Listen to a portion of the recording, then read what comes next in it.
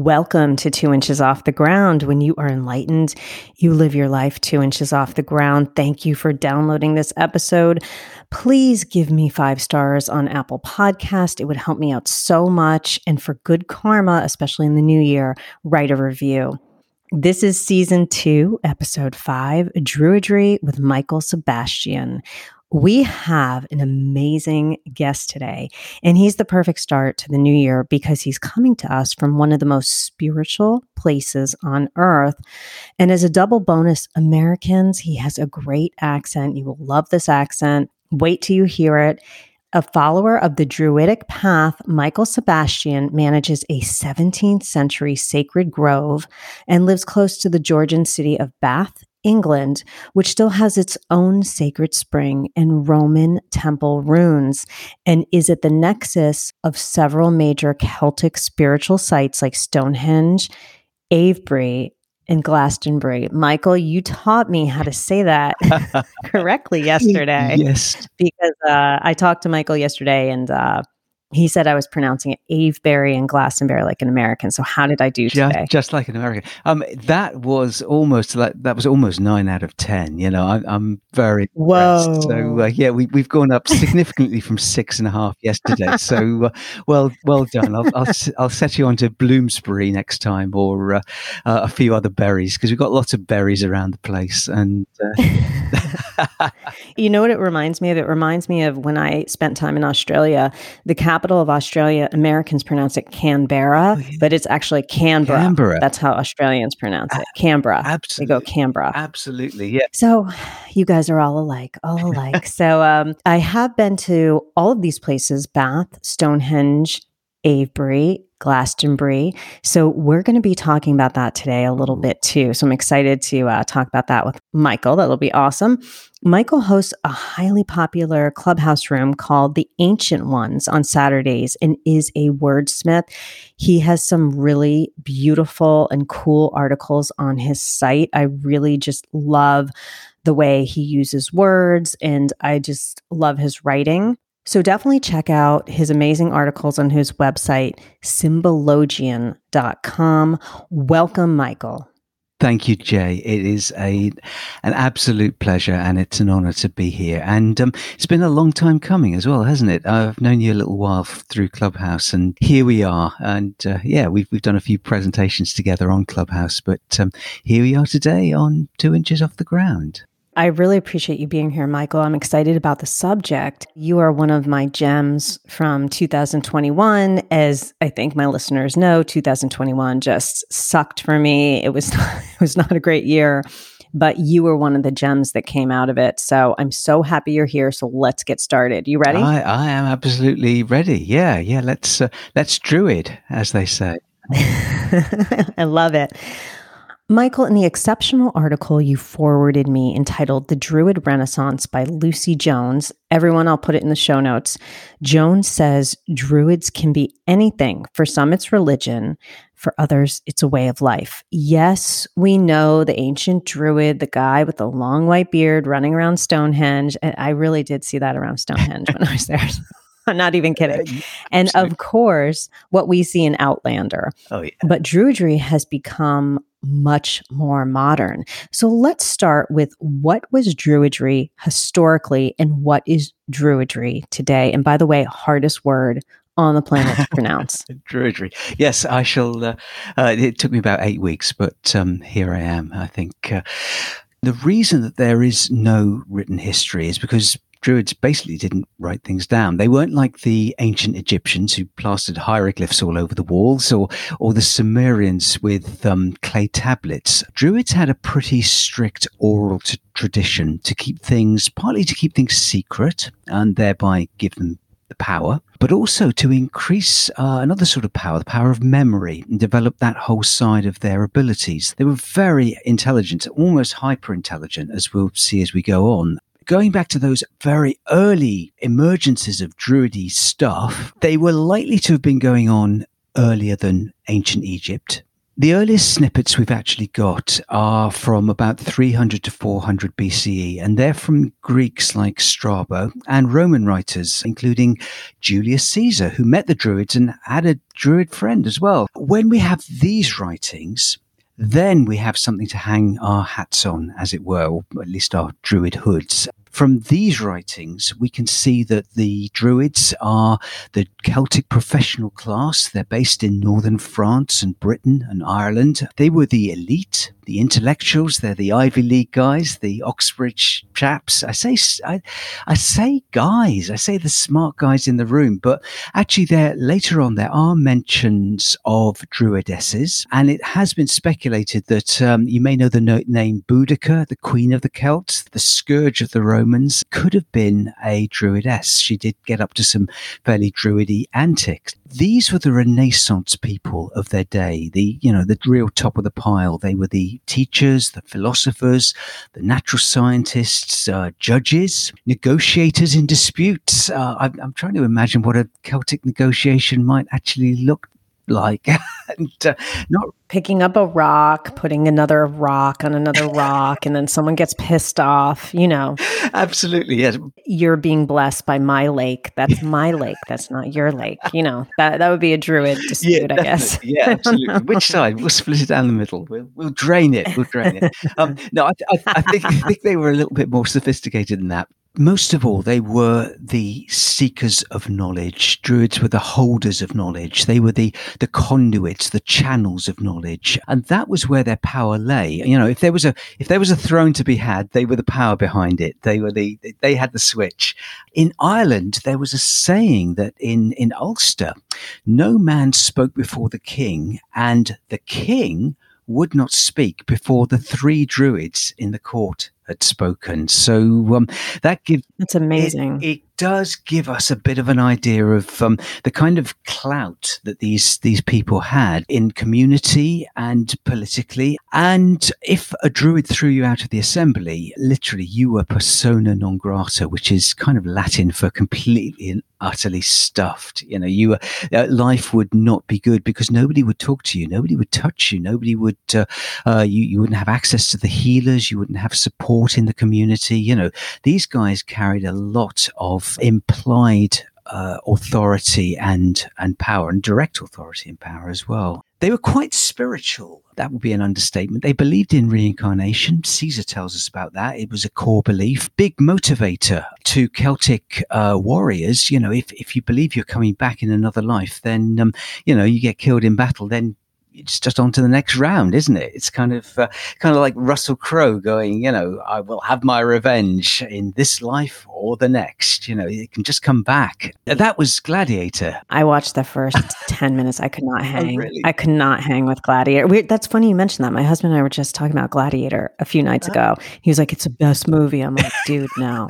It's a guy movie. It's not yeah, it's kind of guy movie. Yeah, I guess it is. That was the early stages of Druidry. By about the 6th century, Christianity came into the arena, as we might say, and it was full on. And the Druids sort of slowly drifted back in people's thinking. They themselves were ostracized. You couldn't be a Christian and a Druid. They kind of settled into a twilight at that point for about 1,000 years. That's where it started. Where do you see Druidry today? What are you seeing as a Druid, as a modern Druid? A modern Druid, a neo-Druid, I think some people call them.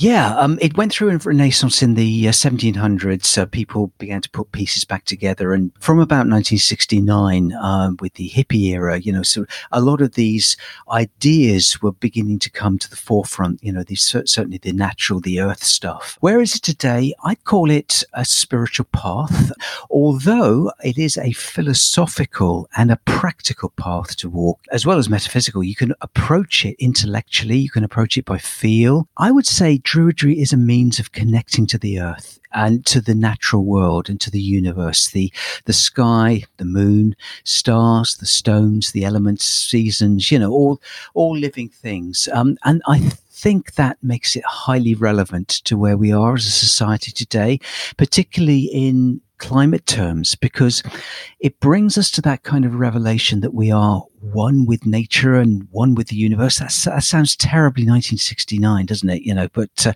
67. But really, we can't be anything else. There is no other option. We are not above the natural world. We're not even simply symbiotic with it. We are as one. We are organic with it. It is us. We are it.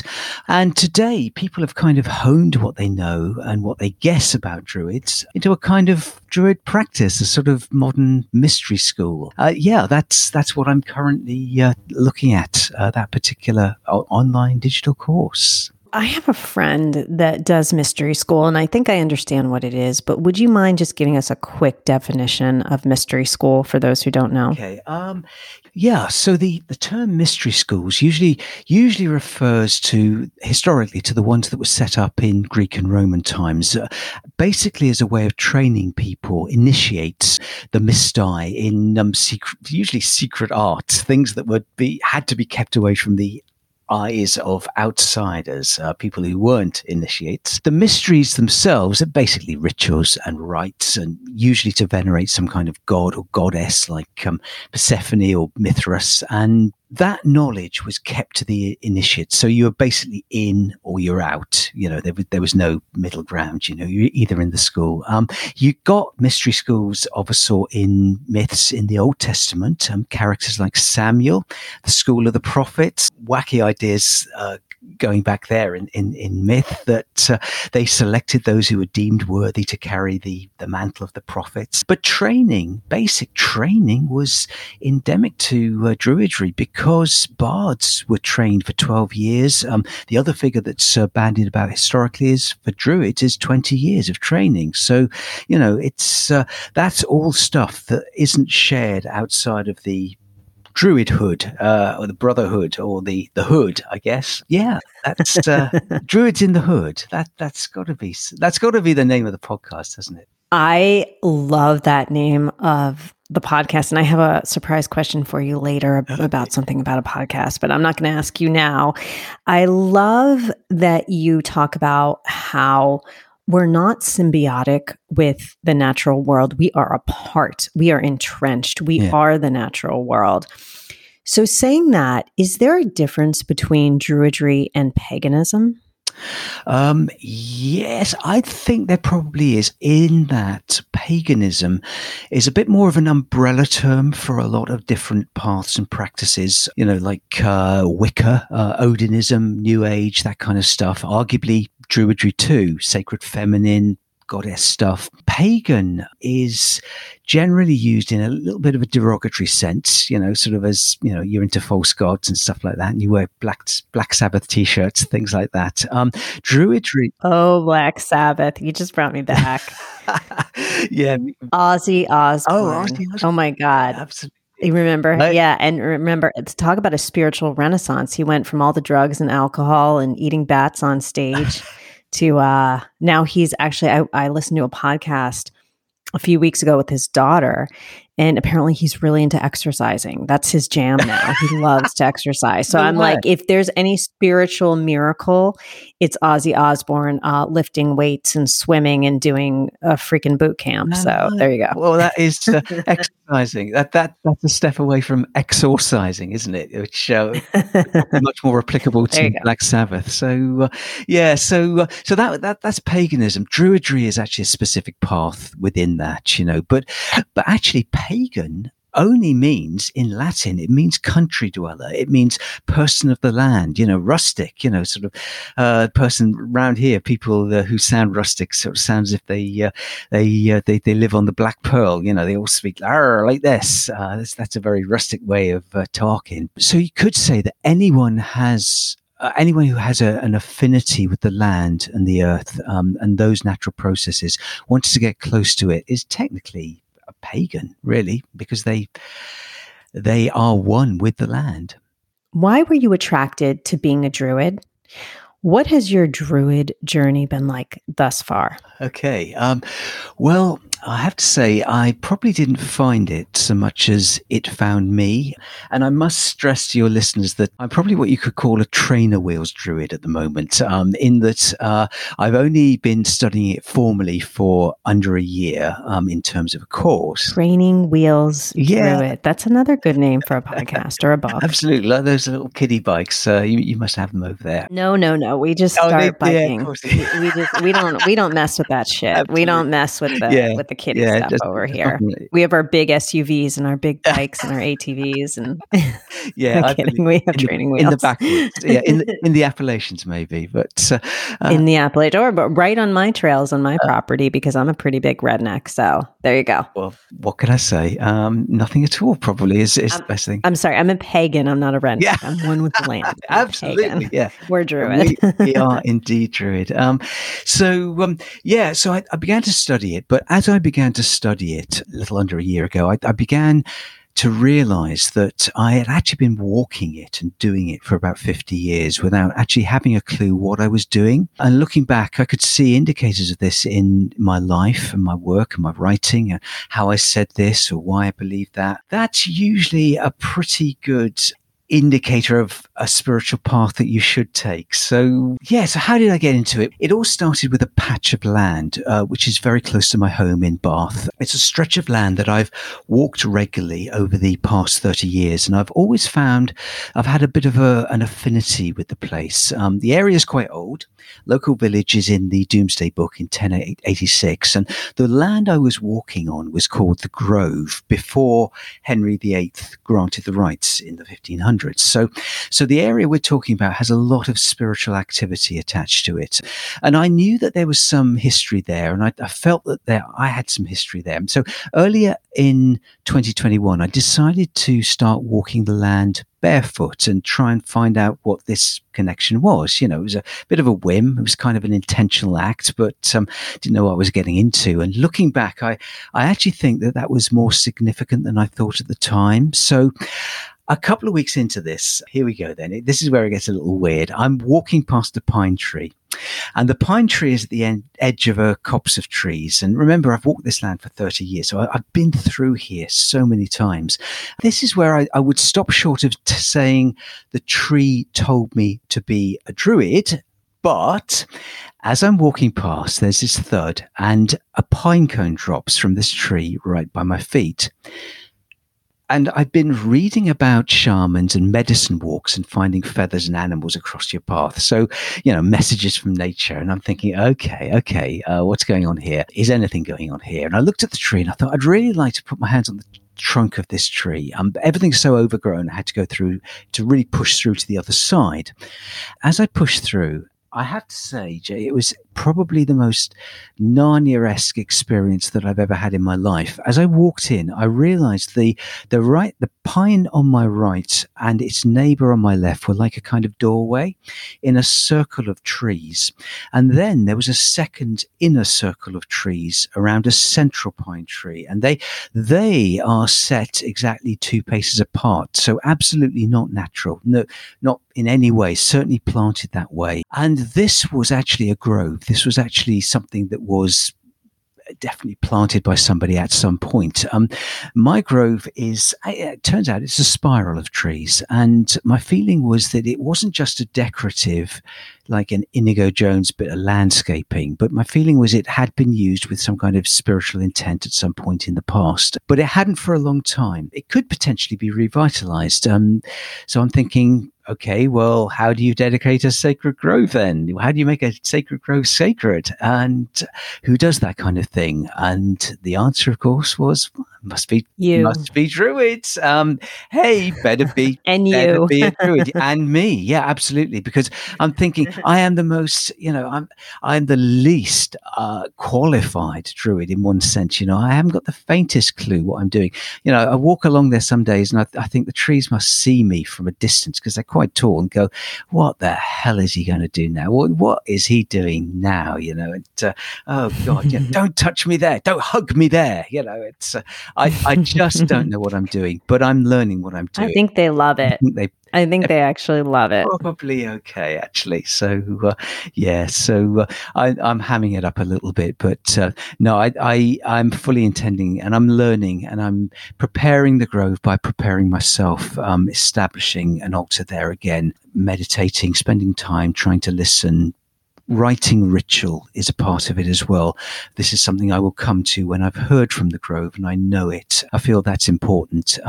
And the point of Bath is it's healing. That was what Bath is about. And so I feel in terms of a healing arbor, there's possibly something there as well. But that will be spoilers. That's a podcast in a year's time. Michael, you have all this great knowledge. I listened to you on Clubhouse and you're talking about everything here and you're such a wealth of knowledge and the way you present material, it's so professional and well done. And then you have a sense of humor with it. My question is, when are you starting your podcast? Because I've listened to, or I tried to listen to some podcasts on being a druid, and I was highly unimpressed. So, I mean, there's definitely a niche out there. There's a void to fill. So, is that something you're thinking about for all the listeners? I'm putting you on the spot. You are. And that's kind of intuitive because I wasn't thinking about it until possibly about 10:30 this morning. Which was 2 hours before we started recording, and I was thinking maybe I should. And I started doing some googling, and let's say there might just be something in the offing, whether it's specifically Druidry or it's different things as well. But completely possible. That's all I'd say. I think it would be super successful. So I'm all about it, and I would be your first listener. Oh, so right. you might be the only one, but there you go. No, I don't think so. I think you do really well. So since the start of the pandemic, the largest order of druids in the UK, the Order of Bards, Ovates, and Druids, reports that membership has mushroomed. Isn't that amazing? Wow. So we know what a bard is. It's a creative person, right? It comes from that spiritual creativity. We know what a druid is because you told us. What is an ovate? Okay. Well, as you say, there are three. You've just mentioned the three specialisms in Druidry. We know that's a historic thing because Strabo, the Greek historians, called these guys. He divided them into bards, vates, and druids. And the ovates are the kind of the metaphysical aspects. These are all aspects of spirit. Ovates are about healing, divination. Ovate really comes from a Celtic word, wait, and a Latin word as well, that means prophet. And so they are into divination, and then also the herb lore, the natural cycles, that kind of stuff. Probably the closest to Wicca or shamanism. Yeah, and you're absolutely right. What you say, basically the bards sing the songs, the ovates pick the mushrooms and probably smoke them, and the druids give wise advice and so forth. That's all part of Druidry. So you might major in one of those areas, or you might take all of those areas on board, depending on how you roll. Do you think as humans we are finally reconnecting with the earth? Has the pandemic shifted our thinking, Michael, for the better? It would be nice to think we have, wouldn't it? The pandemic has certainly given us time to reflect and consider. I really fear that human memories kind of are short.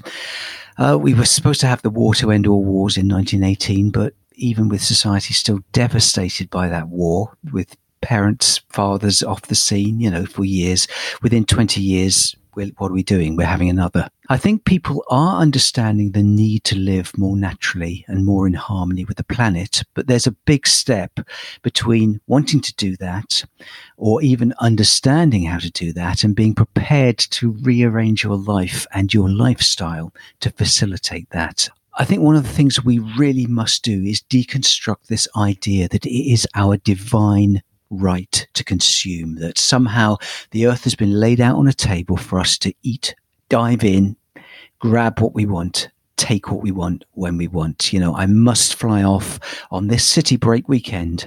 I must have 3 cars. We need that pipeline across Alaska. We have to keep digging coal in West Virginia. These are our rights, aren't they? Aren't they? No, in reality, actually, I think you'll find there are very few rights that you have, possibly none at all. All you really have is a lungful of air, and one day you won't, and if that doesn't bring us up short, then I don't think anything will. Honoring the earth.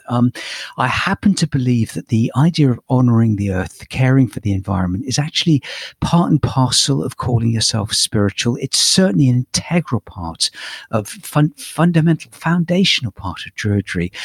Honoring the earth is not just about education, though Druidry does educate you to that to an extent. If it were, then lots of other people would understand it. But it's actually one of revelation, I believe. When you have an awakening, a spiritual awakening to nature, which is, again, key part of Druidry, then environmentalism gets really personal, because you realize, like I said, we're not just symbiotic with nature, but we are nature. We're part of one organism.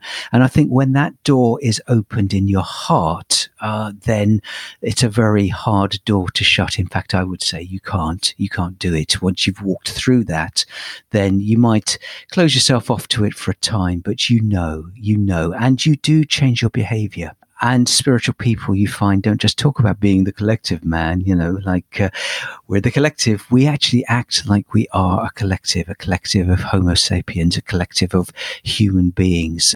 I guess the biggest problem is not the Industrial Revolution or 2 world wars or consumerism or big oil or China or India mucking around at COP26. The problem we face is the human heart, and the fact that we continue to destroy ourselves even when we have all the evidence to tell us it's a really stupid thing to do. People need to become awakened, I believe. This is one of the benefits of Druidry. You become awakened, and when you become awakened, then you can start speaking with real authority and understanding, and you can speak into the things that Spirit wants you to speak into. And that's when you can begin to convince people. That's when people listen and say, hey, actually, okay, you've just switched the lights on in some way. Well, I haven't, but Spirit has. I agree. You have to have spirit and have nature in your life in order to really change your mind and make sure that you have that experience and give that experience to someone else. So for example, I live a couple hours above New York City. They have programs where they bring kids out of the city into nature, and it's an experience they've never had. They've never hiked. They've never done any of it. Now that you bring these kids out of the city into nature, now they can appreciate nature. It's not something they see on TV or a video game. It's something that they're like, okay, wow, I've got to really take care of this. This is beautiful. Yeah. So I agree with you, Michael. I think people maybe who come across as not so into the environmental part, I don't think they've had those experiences. Absolutely. Absolutely. And it's, for kids, you mentioned sort of youth coming out, students. For kids, it's not difficult stuff. It's not rocket science. It's definitely not rocket science. It's natural science. It's very easy to teach. Druidry is teachable to the very young. It's teachable to those who struggle educationally. But the beauty of it is it also works intellectually, philosophically, or by feel. If you're a bit more of a right brainer, it works off the right brain. It also works off the left brain too. There you go. There you go. There you go. It's every brain. It's for all your head. There you go. The theme of season 2 of this podcast is vision. As the oldest souls on earth, you, Michael, me, the listeners, humanity needs us to lead. So what you just said was a really nice tie-in. How can we utilize Druid practices to lead and spiritually advance the earth and heal humanity? I know you have mentioned most of them, right? Yeah. But anything that comes to mind? At the end of the day, I find it intensely practical. I'm very much of a view that if spirituality doesn't work in the everyday, on the checkout at Walmart, then I'm not really interested. It has to be as alive on the garage forecourt with those who don't understand it as it is in the yoga center with those who do.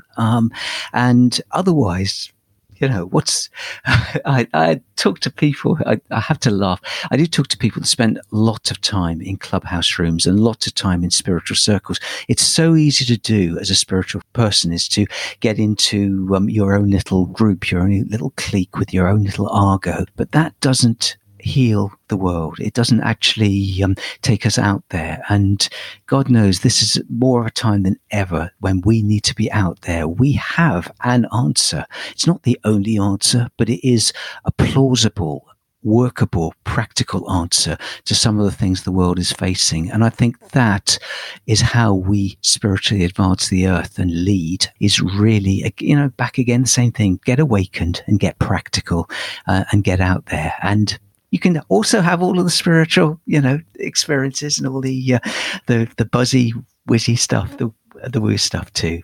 That is the tagline of this podcast, actually. It's where the metaphysical meets the practical. Sure. So I live by that. I agree. We have to have both or it's never going to work. And Michael, I had talked to you about this before.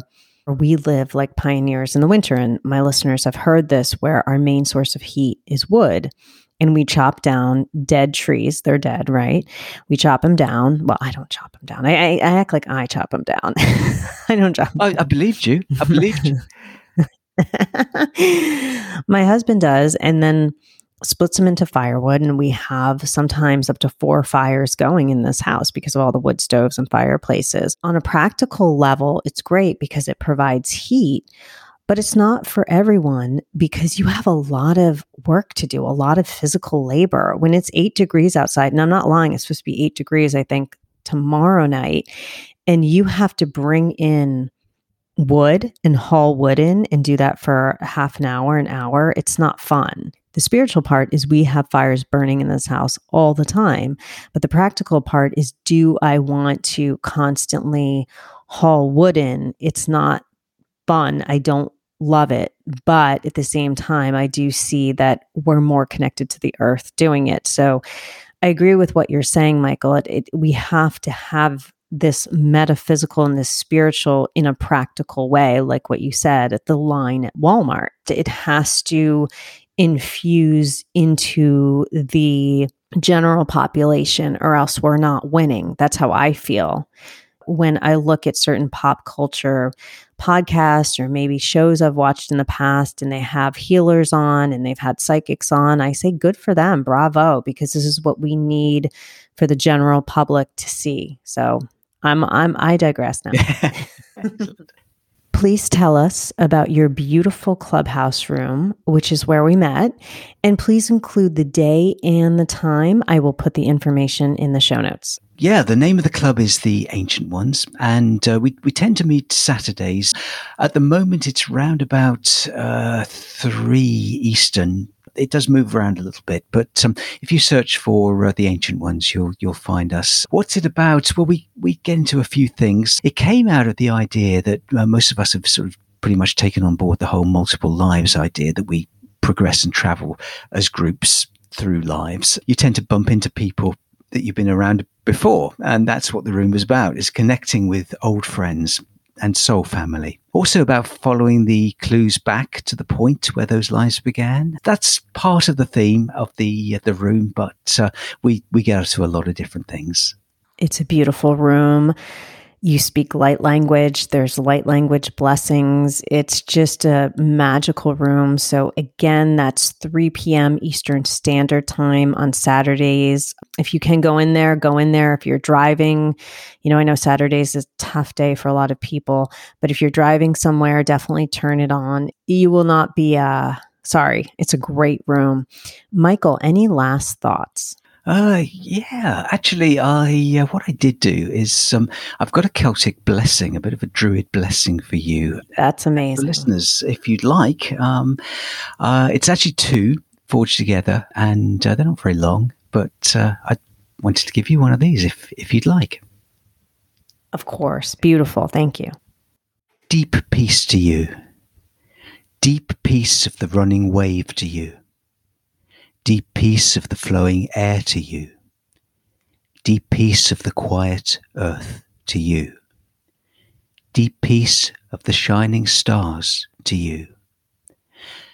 And may the blessing of the gatherer of hope, the bringer of springtime, the brightener of seasons, be upon you as you set forth today. Laughter of the running hours be yours, and with the leave of lightness, may you come home in joy. So be it. Thank you so much, Michael. That was an absolutely beautiful blessing. Thank you. You're welcome. You can follow Michael at Symbologian on Instagram.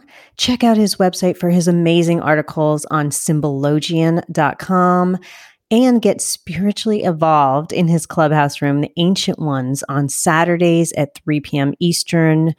You know all the information and all the links will be in the show notes, so definitely make sure you follow and support Michael. Thank you so much, my friend.